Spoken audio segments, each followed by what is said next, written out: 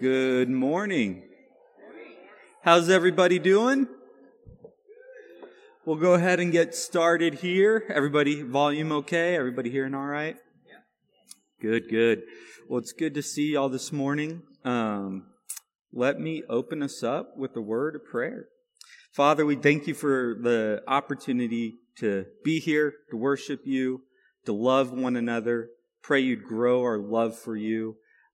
Pray you grow us in obedience. Teach us your word.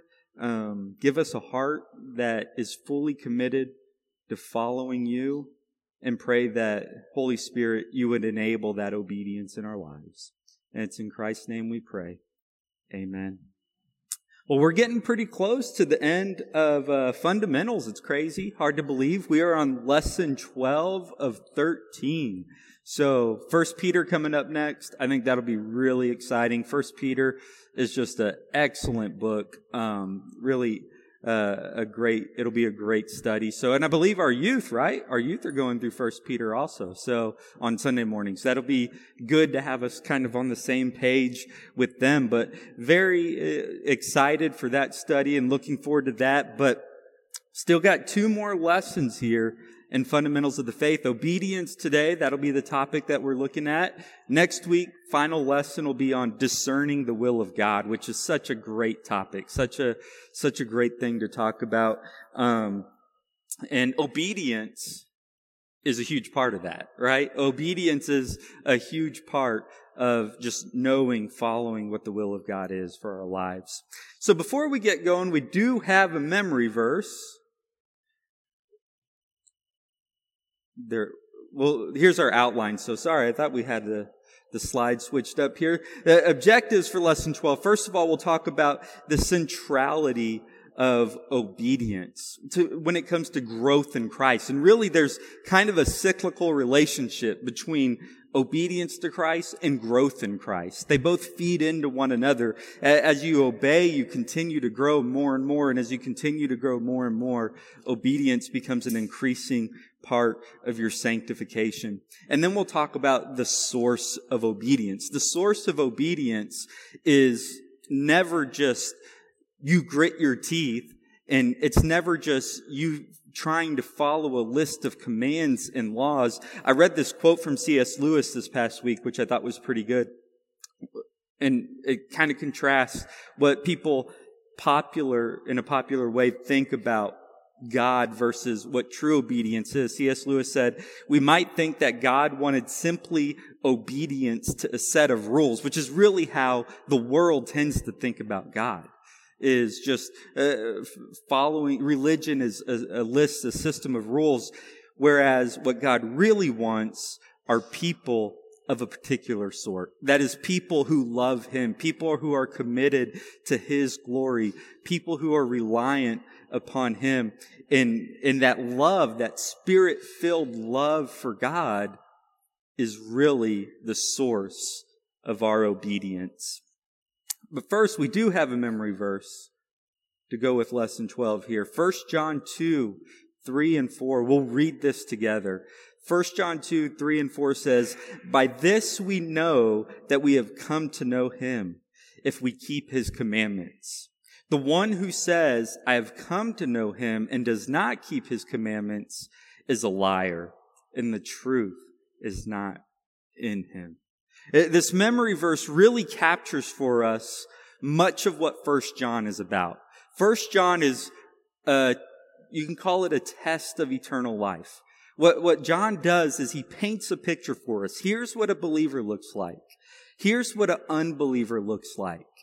And he allows us to reflect on that and see, okay, the pattern of our life, does it line up with what God says the life of a believer should look like?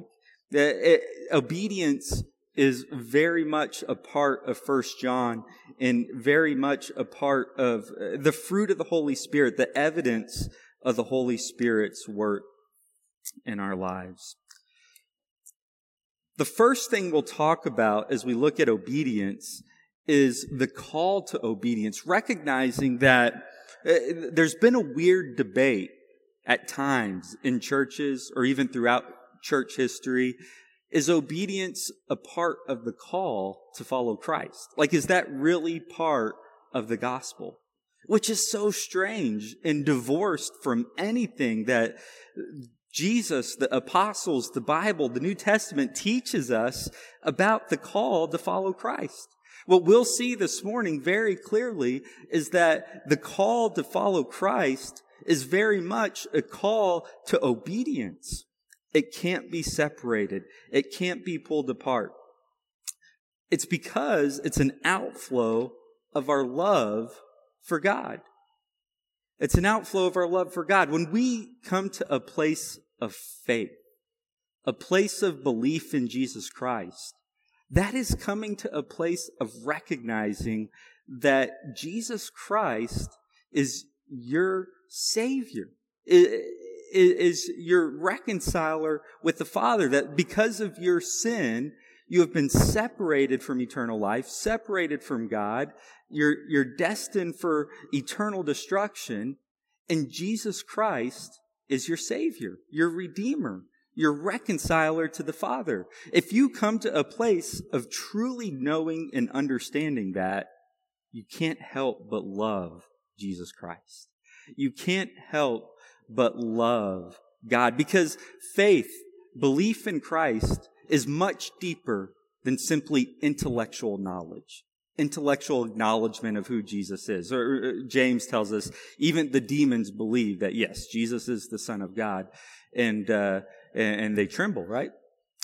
Our belief is a much deeper faith that leads to love. And we experience this. Like if I'm going out for, let's say, a big job interview or something like that, and on my way out the door, my wife says, "Hey, I believe in you." Now, does she just believe that I exist? No, we've been married, right? Like 16 years. When she says, "I believe in you," she's not stating an intellectual fact that I exist. What she's saying is that at a deeper level, she loves and trusts in me, right? So when we talk about faith in Christ and belief in Christ, we're talking about a faith that leads to love, and this obedience is simply a natural outflow of that love. Look at Matthew chapter 22, verses 34 to 40. Matthew 22, 34 to 40.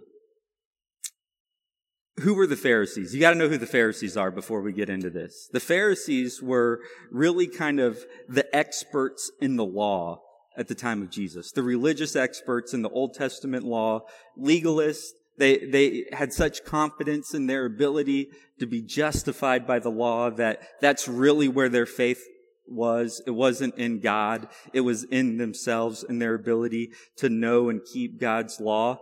So they approached Jesus in verse 34 of chapter 22 in Matthew.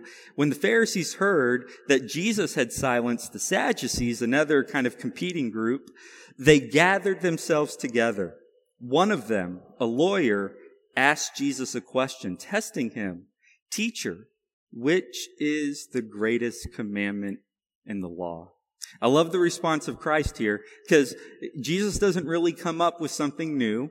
He doesn't come up with something that we would necessarily call sophisticated or fancy. What he does is he just goes right back to the Old Testament that they claim to be experts in, that this guy would claim to be experts in.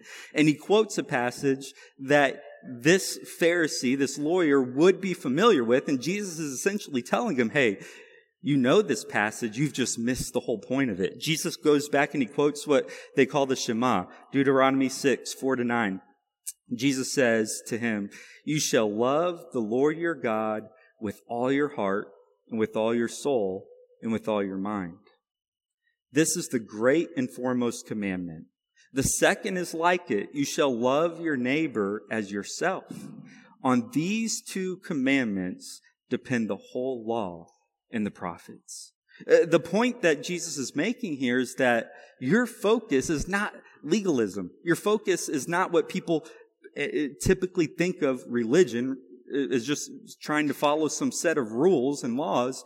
No, your call to follow Christ is a call to love God deeply. And if you love Christ, you're going to love the body of Christ, the church as well. You're going to love one another. If you love Christ, then you know how passionate he is about the church. And when you truly love somebody, you can't help but love the things that they love. And so the deeper your love grows for Christ, the deeper your love will grow for his church, for your neighbor, for one another. And on these two commandments, Jesus says, depend the law and the prophets. And this, when you look at 1 John and the test of eternal life and what the picture is of a believer and the picture of an unbeliever, it comes back to love over and over and over again. John doesn't paint for us like, okay, here's a checklist of rules you need to be keeping. That's really what people typically approach Jesus to get. They approach Jesus like, hey, okay, what's the checklist I need to follow? Think of the rich young ruler, right? And instead, Jesus, time and time again, along with 1 John, takes us back to love. 1 John 5:3, for this is the love of God, that we keep his commandments, and his commandments are not burdensome. They're not burdensome because you love Christ and you recognize what he has done for your soul, that he has saved you and reconciled you to fellowship with God. And because of your love for him, his commandments are not burdensome. That as we said, is a natural part of the call to follow Christ. I've never understood how you can read the Bible and come away with any other conclusion than the call to discipleship is a call to obedience.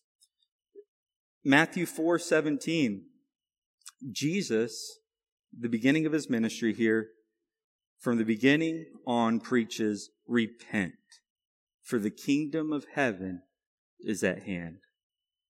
Can you repent without being obedient? Obedience is a very natural part of repentance. They go together. And this repentance is consistently a part of the call to follow Christ throughout the New Testament, whether it's Christ himself or the apostles. The message is always repent. And obedience is naturally a part of that. You look at the Great Commission. We went over this pretty extensively as a church plant, and the foundational passage that we were launched out from was this Great Commission. Jesus says to his apostles, Matthew 28:19-20, go therefore and make disciples of all the nations, baptizing them in the name of the Father and the Son and the Holy Spirit, teaching them to observe all that I commanded you. And lo, I am with you always, even to the end of the age. Obedience is completely intertwined in the Great Commission. Discipleship itself naturally involves obedience. A disciple of Jesus Christ is a follower of Christ who wants to know the truth that Jesus has to teach us, who sees Jesus as the Son of God, the Word of God incarnate, wants to know the Word of God incarnate, wants to know the truth, and obviously obey it. Without obedience, you're demonstrating that you really have no clue who Jesus Christ is at all. But if you truly believe that Jesus is the Son of God, the Word of God made flesh, that belief, that faith, as a disciple of his, leads to obedience. It's completely irrational to say, okay, yeah, Jesus is God made flesh, and here's what he teaches, but I'm not really interested. No, that makes no sense at all.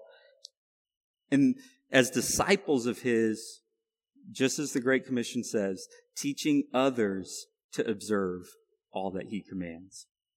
Teaching others obedience.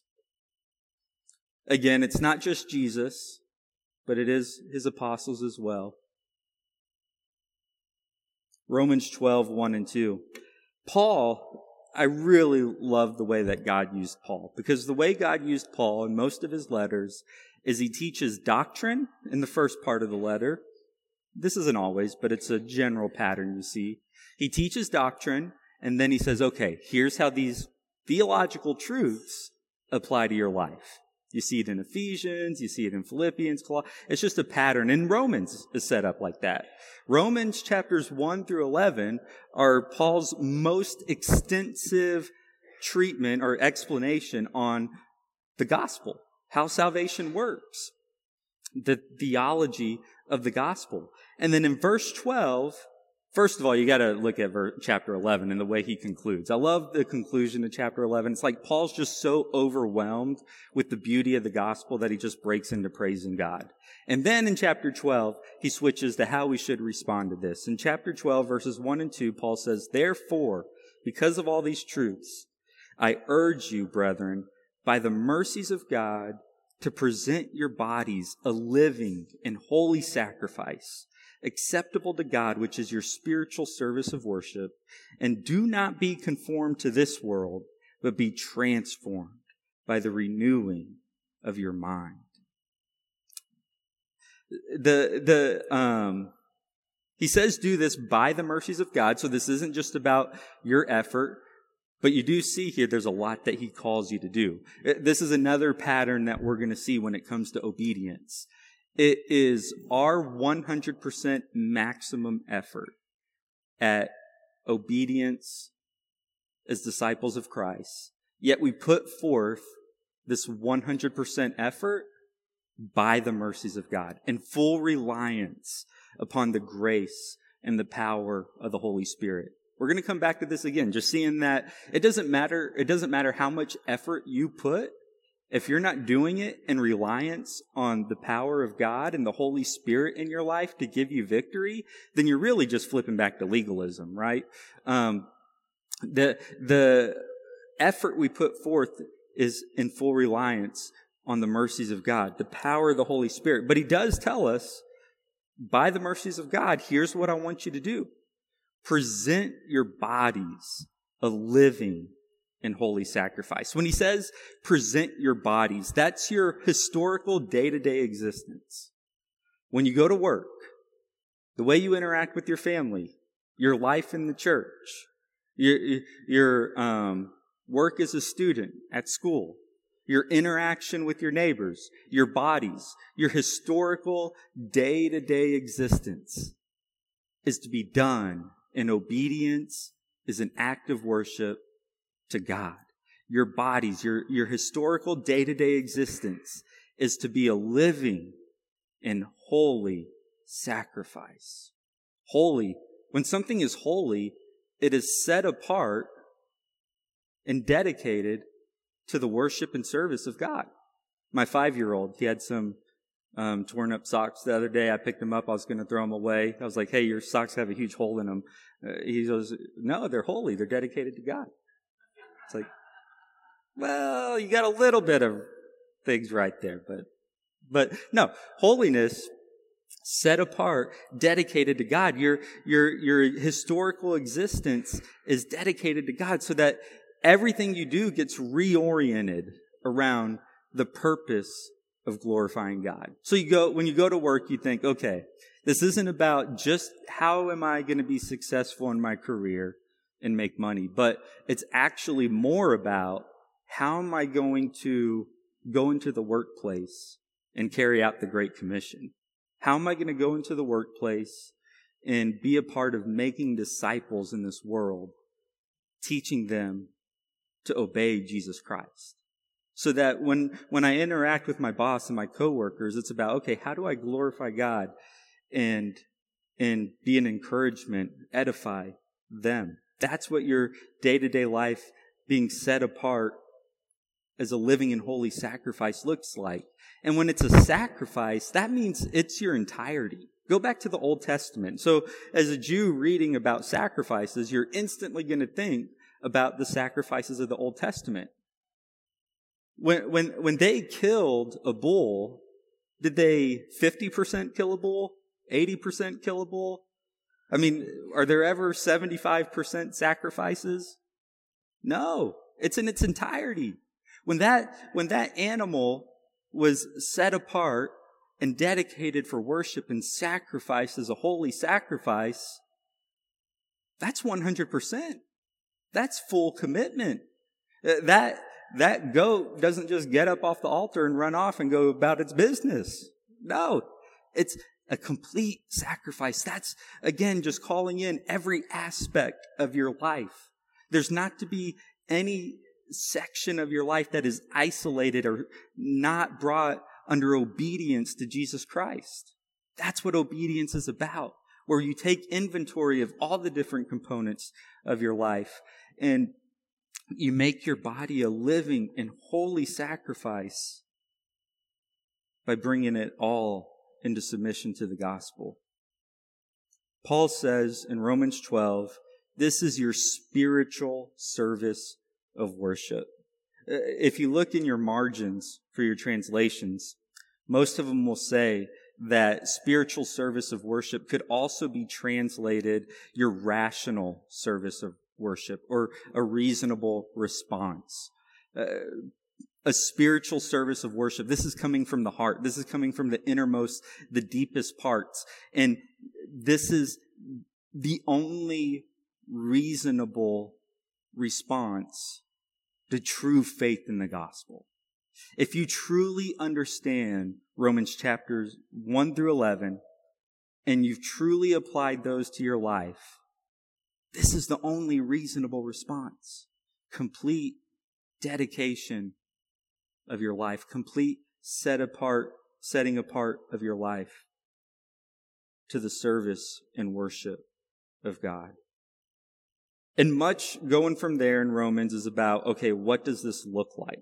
How do we start to put this into practice at a deeper level? And just a quick preview that I think would really kind of capture where Paul goes from here. Don't be conformed to this world, but be transformed by the renewing of your mind. This is kind of the heart of obedience. This is where the Holy Spirit begins to sanctify you and change you. Before you're a follower of Christ, you are dead in your trespasses and sins. And you become an expert in sinful, worldly ways of thinking. That all has to be relearned. Your mind can no longer be conformed to this world. Is this world trying to conform your mind to something? Absolutely. I mean, that's like the all-day effort of this world from the time you wake up to the time you go to bed, is the world is just flooding you with ideologies and information and ideas and influences trying to conform you to this world's way of thinking, to a sinful way of thinking. But our call is to be transformed by the renewing of our mind. See, the Holy Spirit, if you're a follower of Christ, dwells within you and can teach you the truths of God. When you open up God's Word, you've got God Himself dwelling inside of you, illuminating His Scripture so that you can be transformed and renewed. And it takes work and it takes effort because, again, from the time you wake up to the time you go to bed, you don't have to seek out the world's influences. The world's influences, they're going to find you. They're everywhere. TV, radio, coworkers, friends, family. The world's influences are everywhere and coming at you constantly. So as followers of Christ, to respond to this call of obedience, one of the main things we have to put effort towards is having our mind renewed by the truth of God. That's why daily Bible intake is absolutely critical. Absolutely critical. That should be the first response when you wake up in the morning. For me, it's typically second. It's like the coffee machine, then the Bible. But it's way up there, right? Like, it's got to be just your initial reflex when you wake up in the morning. It's like, okay, I need to take in a good amount of God's Word. But here's the thing. You can't just shut it up, set it to the side, and then move on with your day, right? Because if you're anything like me, God's Word gets me on a good track to start my day. But then all the conforming influences of this world begin to instantly flood in, right? And so it becomes a battle throughout my day. How do I regularly, from hour to hour, take my mind back to the truths of God so that I can be transformed. That's where scripture memory comes into play. That's where meditation comes into play. That's where just, at least making it a habit throughout the day to take your mind back. Okay, what's a verse that I'm really memorizing today and meditating on today? And just having those things, that constant effort to not be conformed to this world, but be transformed by the renewing of our mind. It's part of the call to follow Christ. And it's got to be a growing part of your Christian life. As you grow, it's something that you need more of. You become addicted to the Word of God. It's like, I just need more of this in my life. Because you're going to stumble, right? James 3:2 reminds us that we all stumble in many ways, and you become even more sensitive to this as you grow in your sanctification, as you grow in your walk with Christ. You become even more sensitive to the sin in your life. We all stumble in many ways. Paul struggled with it. Listen to Paul in Romans 7. I'm going to read this for us. Romans 7. See if you can relate to Paul here. I know I can. Paul says in Romans 7, verses 15 to 20, "For what I am doing, I do not understand, for I am not practicing what I would like to do, but I am doing the very thing I hate. But if I do the very thing I do not want to do, I agree with the law, confessing that the law is good. So now no longer am I the one doing it, but sin which dwells in me. For I know that nothing good dwells in me, that is, in my flesh. For the willing is present in me, but the doing of the good is not. For the good that I want to do, I do not do, but I practice the very evil that I do not want. But if I am doing the very thing I do not want, I am no longer the one doing it, but sin which dwells in me." What Paul is addressing there is that as he continues in this battle to grow in his obedience to Christ and walk with Christ, he's experiencing what we all can relate to. The fact that certainly we, as believers in Jesus, we have been born again. We have spiritual life, the Holy Spirit dwelling within us, creating the fruits of the Spirit that Paul talks about in 1 Corinthians. But we still have this unredeemed body. When we get to heaven, we get new bodies, imperishable bodies, free from the effects and influences of sin. But while we're on this earth, we still struggle with this flesh, and we feel this battle in our lives between this new nature, the spiritual life we have within us, yet this unredeemed flesh. We stumble, but we press on. It's this call to obedience. It's a struggle, it's a battle, it's a war, and it's a growing part of the Christian life. Listen to what Paul says, Philippians 2:12-13. He's encouraging the Philippians here.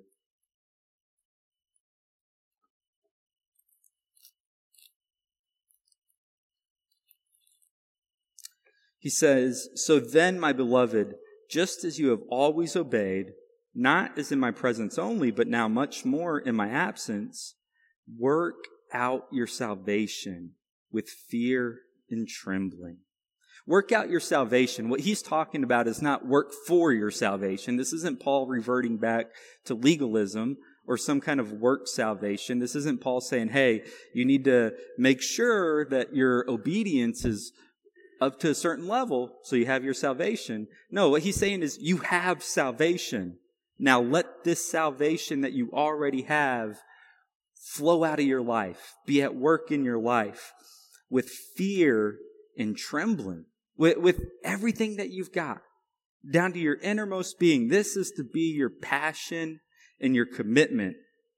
But, he goes on, "For it is God who is at work in you, both to will and to work for his good pleasure." Again, constantly comes up with Paul, the synergy here between your effort, yet your effort put forth in full reliance upon the Holy Spirit. That's why Paul can say in verse 6 of chapter 1, Philippians, I am confident of this very thing, that he who began a good work in you will perfect it until the day of Christ Jesus. Paul wasn't confident in the sanctification of the Philippians because they were so good. Paul was confident in this growing obedience in their life because of his faith in the very power that saved them. See, that's what, when it comes to God's sovereignty and our salvation that we've talked about, it doesn't end at your salvation. But the same power that saves you is the same power that continues to work in your life and bring about sanctification in this growth. When I was young and didn't understand God's sovereignty, I was always so confused as to how the Bible could speak so confidently about the fruits of the Holy Spirit in a believer's life. And I was always so confused how the Bible spoke so confidently about our spiritual growth because I didn't understand the sovereignty of God. Even as a believer, I was taught, in fact, that it was wrong and like that was the wrong way of thinking. And so when you pull the sovereignty of God out of the New Testament, it gets real confusing, right? But when somebody finally showed me hey, this is what the Bible says, and the Holy Spirit really illuminated that for me, then it made perfect sense how this growing obedience to Christ could confidently be spoken of in the New Testament because it was the same power that saved us that sanctified us. Paul had this confidence even for his own life. While we saw in Romans, he certainly struggled just like we all do in the battle with sin. You look at Philippians chapter 3, 12 to 13, Paul talking about his own growth and his own sanctification. He says, not that I have already obtained it or have already become perfect, but I press on, so that I may lay hold of that for which also I was laid hold of by Christ Jesus. Brethren, I do not regard myself as having laid hold of it yet, but one thing I do, forgetting what lies behind and reaching forward to what lies ahead. Do you see Paul having that same perspective on the synergistic work of his effort, yet in full reliance on the Holy Spirit in his own life? It's right there in those verses. You know, he presses on. If you read other parts of Paul's writing, he talks about just the discipline that he had in his own walk, in his own life. No idea what that is.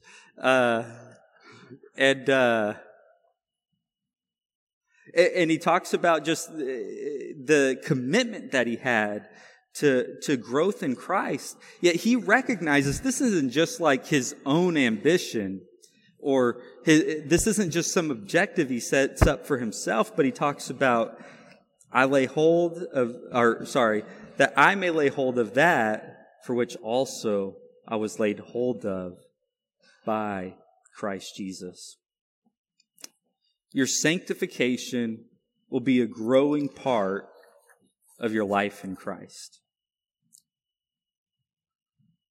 That's what marks a true believer. That's why when you look at 1 John, and 1 John's giving you this test of eternal life and saying, hey, here's what a believer looks like. 1 John doesn't ever say, go back to when you were 9 years old and you prayed that prayer. 1 John doesn't say, go back to like that time when you're in high school and you prayed that prayer. No, 1 John says, look at the work of the Holy Spirit in your life. Look at the fruit of the Holy Spirit in your life. That is the evidence of your salvation. That is the evidence of your salvation. That's why we can say the call to follow Christ, the call of discipleship, is not just a call of obedience, but it also marks a true believer. It marks a true believer. Now, you got to be careful here, because one of the hallmarks throughout human history, throughout the world, is... Sorry, I'm highly distracted right now. So one of the hallmarks of false religion is works-based salvation. And look throughout human history, right? And consistently, you've got to have faith. Faith is almost always a part of it, but you need to do these things. You need to add these things to the faith in order to earn salvation. What's clear with the gospel is that is not what we're talking about. Faith plus works does not equal salvation. Instead, what Scripture teaches us is faith equals salvation and works. Because when you become a believer, who dwells inside of you instantly? The Holy Spirit. Instantly. The Holy Spirit dwells inside of you. Who is the power that saved you to start with? The Holy Spirit. God is the power that saves you. God is the power that brings about this sanctification. So that's why faith inevitably leads to salvation and works. Does that mean we all grow at the same pace? No. Does that mean we all grow in the same ways? No. James, again, go back to James. James said, hey, we all stumble in many ways. Go back to Paul. Paul struggled with sin. If Paul struggled with sin, look at even the life and ministry of Peter, right? Like, the beautiful thing about Scripture, one among many beautiful things about Scripture, is how honest it is with us. It never excuses sin. It never says, hey, sin is something you can be okay with in your life. It's, in fact, the exact opposite. It says take a very strong approach to your sin. I mean, when Paul talks about pursuing your sanctification, he talks about it every time with the idea of putting 100% of your effort into it. Jesus said, hey, if your hand causes you to sin, chop it off. If your eye causes you to sin, gouge it out. And obviously not talking literally there, but giving us a word picture of just how serious we need to take sin. So Scripture never paints a picture for us that sin is something we can be content with in our life. It's the opposite. But it does show us that it's something that we can wrestle with, right? And we will wrestle with. But obedience, that growing obedience, while it's at different levels and at different speeds for all of us, it marks the true believer. 1 John, you could really throw the whole book in here for our letter of 1 John, but I'll just pull out a few verses. 1 John 2:5, whoever keeps God's word, in him the love of God has truly been perfected. By this we know that we are in him. In 1 John 4:8, the one who does not love does not know God, for God is love. And of course, John in 1 John even recognizes that, hey, I'm writing this to you so that you don't sin, but if you do sin, God is faithful and just to forgive us when we confess our sin. Obedience marks the true believer.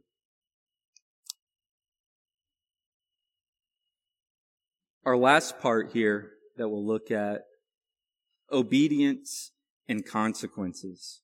Obedience and consequences. As a general rule, now you got to be real careful here. You don't take something like God blesses obedience and curses disobedience. You don't take that and go start applying it to everybody's life like, oh, well, their car broke down on the way to church. Obviously, they weren't coming to church with the best attitude. Or like, hey, this person got sick. I wonder what kind of sin is going on in their lives. I mean, go read Job. That was the problem with Job, is they took this overarching principle that God blesses obedience and God curses disobedience, and they tried to apply that in a very strict and simplistic way to the life of Job. And that's just not how it works. I mean, who has suffered at the hands of sinners more than Jesus Christ? Yet Christ is perfect. Christ is 100% sinless. So you got to have caution with this concept of God blesses obedience and curses disobedience. But as an overarching principle, this is what we see in Scripture. In fact, when God was giving the law to the people of Israel in the Old Testament, he said, hey, as I give you this law, recognize I'm giving you a blessing and a curse. It's a blessing if you obey it, but it is a huge curse. If you are given the word of God, presented with the truth of God, and you deny him and you reject him, it'd be much better for you to just be ignorant of God's call to your life in the first place than to hear God's call and reject it. But God blesses obedience, curses disobedience. Deuteronomy 28. I'll read it for us real quick.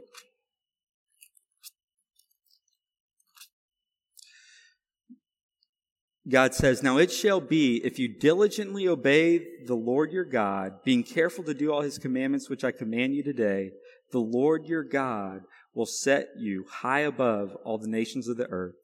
All these blessings will come upon you and overtake you if you obey the Lord." And then in verse 15, he flips to the disobedient side. "But it shall come about, if you do not obey the Lord your God, to observe to do all his commandments and his statutes which I charge you today, that all these curses will come upon you and overtake you." You talk about the consequences of disobedience in this world, and Paul lays it out very clearly for us in Romans chapter 1. And as you live in this world and you read Romans chapter 1, it just so clearly echoes and reflects what you see around you, right? No believer can read Romans chapter 1 and not be like, yeah, it sounds like the world we live in, right? So listen to this. Romans chapter 1, the consequences and kind of the spiral of death that disobedience brings into this world. "For the wrath of God is revealed from heaven against all ungodliness and unrighteousness of men who suppress the truth and unrighteousness. Because that which is known about God is evident within them. For God made it evident to them. For since the creation of the world, his invisible attributes, his eternal power and divine nature have been clearly seen, being understood through what has been made, so that they are without excuse. For even though they knew God, they did not honor him as God or give thanks, but they became futile in their speculations, and their foolish heart was darkened. Professing to be wise." Do you not think of the world? I mean, professing to be wise. That is the world. I don't know anything about IBM hardly, so this isn't a shot at them. But when they say like building a smarter planet, I always feel like it's so smug, you know? Professing to be wise, they became fools and exchanged the glory of the incorruptible God for an image in the form of corruptible man and of birds and four-footed animals and crawling creatures. Therefore, God gave them over in the lust of their hearts to impurity, so that their bodies would be dishonored among them. For they exchanged the truth of God for a lie and worshipped and served the creature rather than the Creator, who is blessed forever. Amen. For this reason, God gave them over to degrading passions, for their women exchanged the natural function for that which is unnatural. And in the same way, also the men abandoned the natural function of the woman and burned in their desire toward one another, men with men committing indecent acts and receiving in their own person the due penalty of their error. And just as they did not see fit to acknowledge God any longer, God gave them over to depraved mind, to do those things which are not proper, being filled with all unrighteousness, wickedness, greed, evil, full of envy, murder, strife, deceit, malice.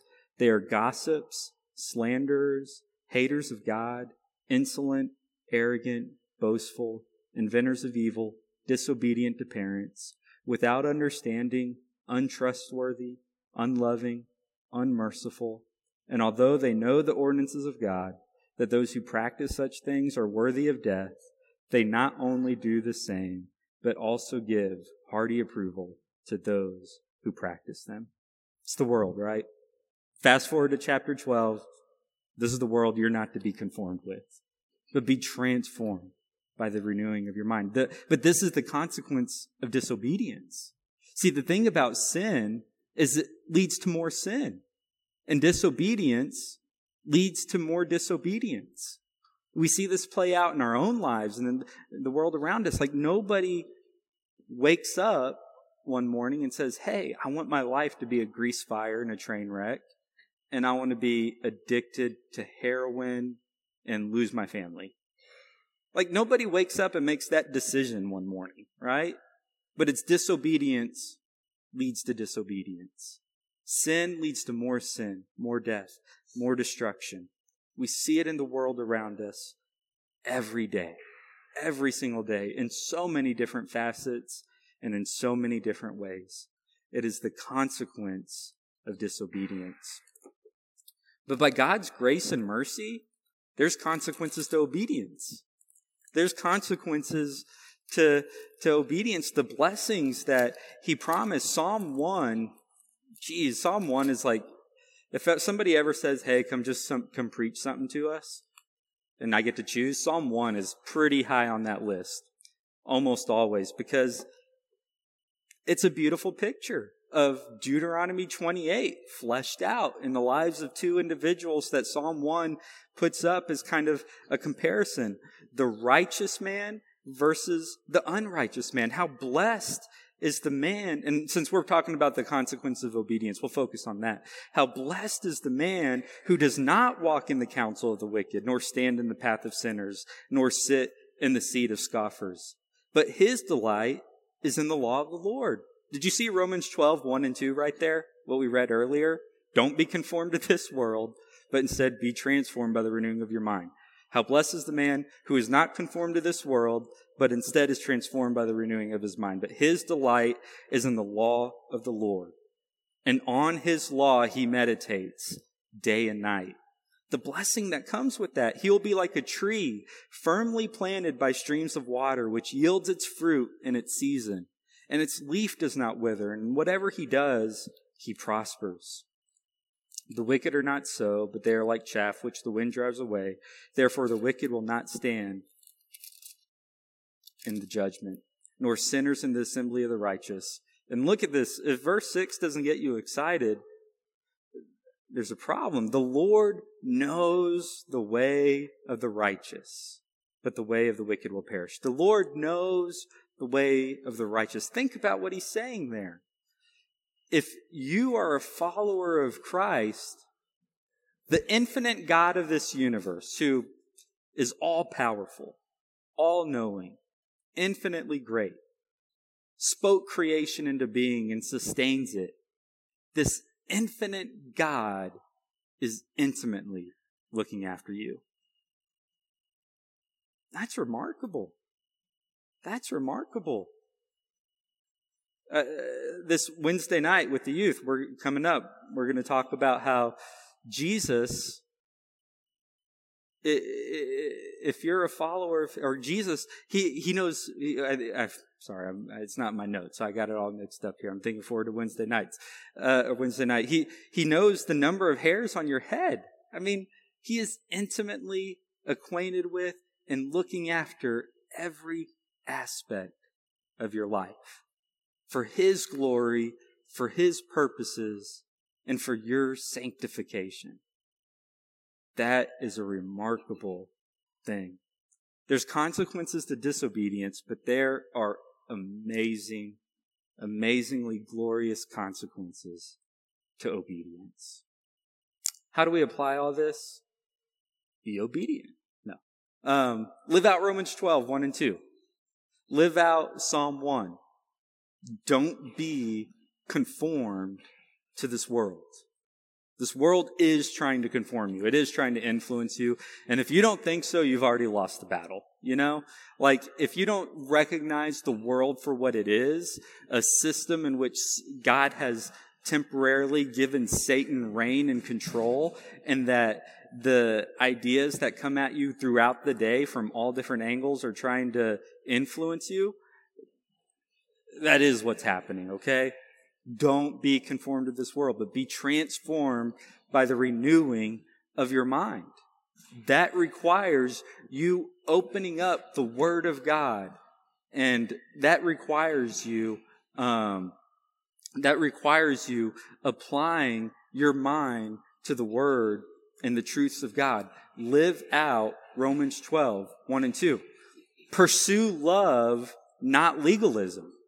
Pursue love, not legalism. Go back to what Jesus told the Pharisees in Matthew 22. Focus on just contemplating who God is and what he means to your life so that you will grow in your love for him. And that depth of love naturally leads to wanting to obey what God has called you to do in your life. His commandments will no longer be burdensome, and it'll cause you to love one another more as well. If you have trouble serving in the church and it just seems like a lot of work and not something that you love, focus on your love for Christ, and your love for the church will grow as well. Full effort, yet with full reliance on the Holy Spirit. Don't forget where the power comes from. Don't forget that your life should be saturated with prayer and full reliance on God for the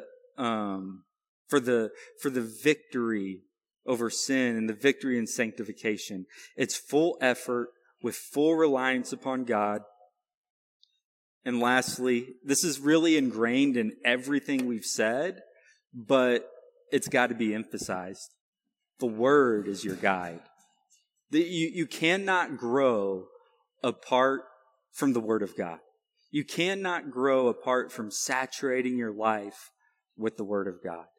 Find ways to make it happen. Wake up at whatever time you have to wake up to make sure you get to take in God's Word, or stay up as late as you have to stay up. But make it as high of a priority as eating. Job said, I've treasured God's word as much as my daily food. And I don't know what Job had at that time. Nobody's exactly sure, but I promise you he didn't have as much as you have. And it's remarkable, right? But cherish God's word as much as your daily food, and find ways. There's helpful Bible memory apps, scripture memory apps that are out there. There's flashcards. There's what you are memorizing in the home fellowships. Find ways to integrate that into your daily life, like where once an hour you're thinking, okay, I need to take just a few moments here and reorient my life towards God's truth, the verse I'm meditating on today. It's really key to your spiritual growth and your obedience. I'm going to pray for us. Lord, we do thank you so much for just the fact that you've called us to be followers of you, disciples of you, and you lovingly, graciously, and willingly teach us. Give us your truth. You don't hide yourself from us. You don't make it some kind of difficult game, but you cry out to us and you give us the gift of your word, the gift of you, Holy Spirit, dwelling inside of us to teach us your word. And we just thank you so much for your gracious goodness. Pray that our hearts would be inspired to pursue you with everything that we have.